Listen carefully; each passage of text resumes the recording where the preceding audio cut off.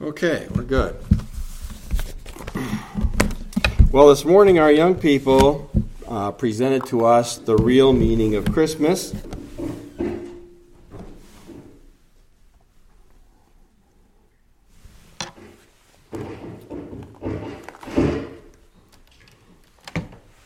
Sorry about that. And each narrative portrayed an aspect of the birth of the most important person to enter this world, who of course is Jesus Christ, the Son of God. I don't know about you, but I'm both joyful and saddened during this time of year.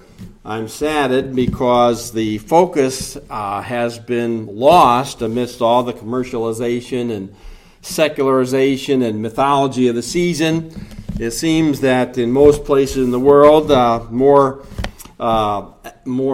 emphasis is placed on Santa Claus than on the Lord Jesus Christ coming into the world. But I am joyful because there came a day in my life when I understood my sinfulness and came to the realization that Jesus Christ died to pay the penalty of my sin. And on that day, I entered a personal relationship with the Lord Jesus that will last forever.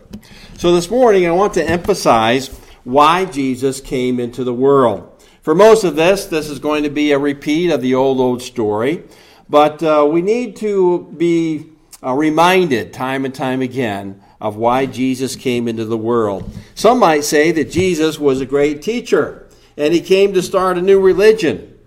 Others might say that he came to die for our sins, but they really don't understand what that means. Still, others might say, who's Jesus?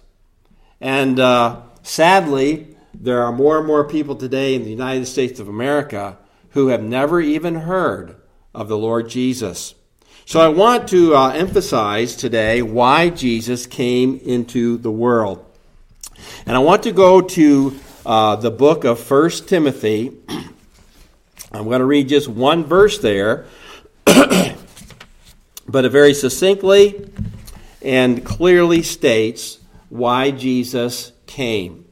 So let's look at 1 Timothy 1:15. This is a faithful saying and worthy of all acceptance, that Christ Jesus came into the world to save sinners, of whom I am chief. So as we study this verse and its context, let's again be reminded of why Jesus came into this sinful world. Heavenly Father, we pray your blessing upon your word this morning. We're thankful, Lord, for this time of year that again reminds us that Jesus came from the glory of heaven, took upon himself humanity, and went to the cross of Calvary to die in our place. As we are reminded of this today, help us to be joyful and thankful. And Lord, if there's someone here today who's not sure about their salvation, may this lead them to a saving knowledge of the Lord Jesus Christ. We ask in his name and for his sake. Amen. As we look at this verse today and the few verses around it, I want to share with you 4 thoughts, 4 points. First of all, Jesus came into the world to save sinners, as Paul writes here. And Jesus came into this world. That is a fact, whether people believe it or not. All of us are aware of that truth. All of us here today likely believe it. The first 4 books of our New Testament are about the life of Christ, his teachings and his works. And Jesus entered this world from a pre-incarnate, eternal existence. The triune God determined the exact time when his Son, the Lord Jesus, would enter this world to complete his mission of salvation. The Apostle Paul wrote in another place, "But when the fullness of time had come, God sent forth his Son." And even people who may not believe in Jesus as Savior would be foolish to deny his historical existence. Christianity is the largest religion in the world, even though, of course, not everyone who claims to be Christian is truly born again. But time itself is measured, at least until recently, by the Lord's coming into the world. We date the era before he came as BC. We date the era since he came as the Christian era, or AD, Anno Domini, in the year of our Lord. The problem is not believing or accepting that Jesus is a real person. The problem is not understanding why he came into the world. So let's take a look here, or let's think about this idea, the purpose of Christ's coming. Paul's statement, as he wrote it here in 1 Timothy, is not an isolated one. We find it dotted throughout the whole New Testament, and is in full agreement with what Jesus himself declared about his mission, his coming to the earth. So I want to recall to you a number of verses that confirm that truth. We're going to read some statements that Jesus said about himself. Now, to save a little bit of time, I'm just going to give you the reference, and then I'm going to read it to you. The first one is in Matthew chapter 9, verse 13. And this is what Jesus said. For I did not come to call the righteous, but sinners to repentance. Jesus addressed that to a group of people called Pharisees, who were very self-righteous. They were obedient to the law of God, and they didn't really think of themselves as sinners who needed to repent.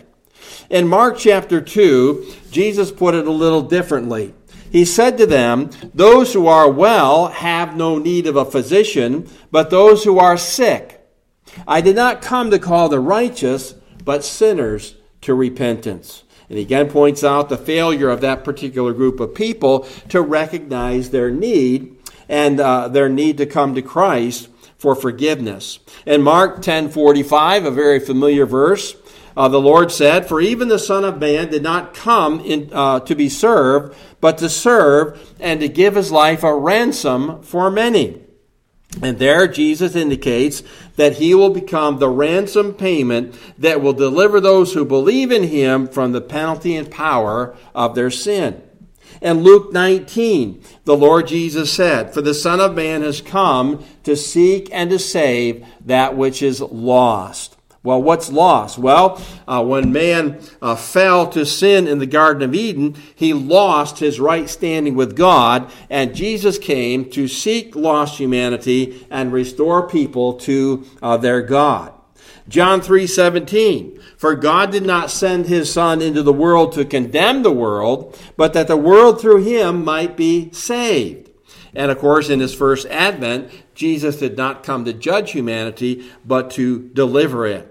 And then in John chapter 10, Jesus said, I have come that they might have life and that they might have it more abundantly. And of course, he's talking there about spiritual and eternal life. So these are just some of the statements that Jesus himself revealed to the world as to why he came. And they're the basis for what Paul says in 1 Timothy that we read just a moment ago. He came into the world to save sinners. But let's take a little bit of time here to think about what that means, because sin and sinners is kind of a broad description. So the second thing I want you to understand is that since Jesus came to save sinners, we need to consider what sin is. Both Paul and Jesus use those terms, sin or sinner, and in our society, you don't really hear that terminology very much unless you go to church. You'll probably hear it there quite often. We hear terminology such as good and bad and evil and right and wrong, but we don't hear about sin. We don't like to be called sinners. We don't like to view ourselves in this way. And most people think they're a pretty good person. At least they're not as bad as some people, and they're better than others. But Jesus and Paul make it clear that if a person's going to be saved, they have to recognize and deal with this issue of their own sinfulness. Now, the term that Paul used in this verse indicates the broad nature, the universal nature of sin. It speaks of being devoted to sin, of not being able to be free from its power. Paul said elsewhere, for all have sinned and come short of the glory or the perfection of God. He also said, there's none righteous, not even one. So nobody is without sin, except, of course, the Lord Jesus Christ. But this term is still kind of general, and in order to understand what he really means by this, we need to get pretty specific about some individual sins, and some of those are listed here in this passage as well.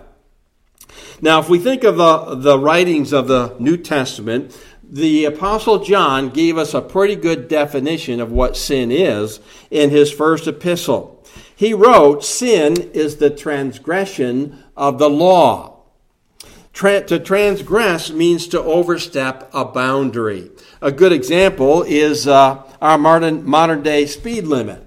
We have the speed limit set up. It's a boundary that you're not supposed to exceed the speed limit. When you cross that boundary and you get caught, you're going to pay a penalty for that. But the law we're talking about is God's law written in His Word. And Paul alludes to this if we back up to verse 8. He goes through and names a few specific sins that make it a little bit easier for us to understand our own sinfulness. In verse 8, Paul writes, "But we know that the law is good if one uses it lawfully." So he's talking about God's law, because God's law reveals to us what sin is. And he goes on to say, "Knowing this, that the law is not made for a righteous person, but for the lawless and insubordinate." You might think, well, am I lawless? Am I insubordinate? Let me give you a couple of examples. Did you ever rebel against your parents? Did you ever disobey them? I'm sure you never did, right? All of us did at some point or other. What about other people that come into our lives, like a school teacher or a work supervisor or anybody who has authority over us? If we buck against that, if we don't obey that, if we go outside, we're insubordinate. And if you're insubordinate, then you're sinful. He goes on to mention some other things here. He talks about the ungodly, for the ungodly and for sinners. So an ungodly person is a person who does not have a proper attitude toward God, a proper reverence toward God. He doesn't worship God. He's not devoted to God. He's ungodly. And this is related to the first commandments we have in the Old Testament regarding what God expects as a relationship between Him and people. And we're supposed to love God with all our mind, with all our body, with all our soul, with all of our might. And who has ever done that every day of their life? Nobody has. We haven't always put God first. We're not always acting devoted toward God. And sometimes we may go through a whole day and not even think about God. So that's revealing to us the sin of not being godly. Well, he goes on here to refer to the unholy and the profane. And then he mentions murderers. Murderers of fathers and murderers of mothers and manslayers. And you're thinking, well, I've got it made there because I didn't kill my mother, I didn't kill my father, I didn't kill anybody else. So I'm not a murderer. Well, the problem is, if we go back again to the teachings of Jesus, He told us if you have hatred in your heart toward anybody, that's the same as being a murderer. Have you ever told anybody to go take a long walk off a short pier? Have you ever thought of somebody, well, I wish you would just disappear and get out of my life? That's the attitude that can grow and become an outward action of murder. Jesus says the motivation itself is sinful. So, again, it's very clear here, we can't escape very much when it comes to a description of what sins are. Then he goes on in the next verse, and he mentions fornicators and sodomites, and we know what that's all about. That's the sins of sexual immorality. And we know the Bible teaches us that God only condones and blesses that kind of a relationship in marriage of one man with one woman. If you go outside of that, then you've committed sin against God. And any such relationship outside of marriage, whether society accepts it today or believes it today or not, is sinful before the Lord. Kidnappers is mentioned, and then liars and perjurers are mentioned. So here we have something I've never met anybody except for one 5-year-old that said they never told a lie. And of course, I'm sure that 5-year-old didn't understand what I was talking about anyways. But all of us have stretched the truth, told a bold out-faced lie to get out of trouble, whatever. We see here just from these few mentionings that we are sinful people. that we are prone to do these things. We may not commit every sin in the book, but we only have to commit one to be a sinner. So even Paul, perhaps the greatest Christian who ever lived, confesses his own sinfulness in this passage, doesn't he? He says in that verse that Jesus came into the world to save sinners, of whom I am number one. I'm chief. I'm first. That was his attitude toward himself. And why did he think that? Well, if we back up here, he kind of defines it for us or explains it to us. In verse 13, he says, Jesus has counted him faithful now in his ministry. But in verse 13 he says, although I was formerly a blasphemer. That means an evil speaker. He spoke evil of the Lord Jesus Christ. He thought he was serving God, but he had the wrong attitude towards Jesus. He was a persecutor. Paul was the one to whom those who slew Stephen, the first martyr of the church, they took his garments and laid them at the foot of Paul. He's the one who supervised that action. So Paul was really guilty of murder. He was an insolent man. In other words, he carried things out very fervently, thinking he was pleasing God. He wasn't pleasing God at all when he dragged people off to prison and things of that nature. So Paul himself admitted the truth that he was a person who was a sinner. He didn't realize it until Jesus came to him that day and asked him why he was kicking against the goads, so to speak. So on the basis of just these few revelations, would you agree today from what God says in his word that you are a sinful person, that you are a sinner? Now that's all bad news. But Jesus came to change all of that. Jesus came and he brought the good news. So the third thing we want to look at this morning is that in order to save sinners, God displayed his mercy and his grace in Jesus Christ. So again, Jesus came to save sinful people. And the verb to save here means to deliver or rescue from danger, harm, destruction. And of course, what danger or destruction does Jesus save us from? He saves us from the effects of sin, which is death. And in the Bible, the word says the wages of sin is death. Death in God's word alludes to a separation. A separation that we most often think of is when a person dies physically. That's when his soul separates from his body. But there's another kind of separation in the Bible. It's a spiritual separation of our life from God. That's why we're unsure of our relationship with him. That's why we often feel guilty when we do something wrong. We're not sure of our standing with God. Our sin separates us from God, and we can't sense a relationship to him. And then if we die in that condition, the Lord says that our soul will end up in hell because we'll have to pay the penalty of our own sins. So that's eternal death that we certainly do not want to experience. And this is the just reward for rejecting Jesus as your Savior. He came to save us from this plight of separation from God because of sin. So, this is all due to the mercy and the grace of God, not anything we do to change the situation. Back in verse 13, note, the last part of the verse says, but I obtained mercy because I did it ignorantly in unbelief. So everything that Paul did, he did it in ignorance, not knowing who Jesus was. He was still guilty of those crimes. He was still culpable for those crimes. But in mercy, God did not give him what he deserved. And the same is true of us. We deserve to be punished for the multitude of sins we've committed. But in mercy, God does not give us what we deserve. He put our punishment on the Lord Jesus Christ. He exchanged places with him.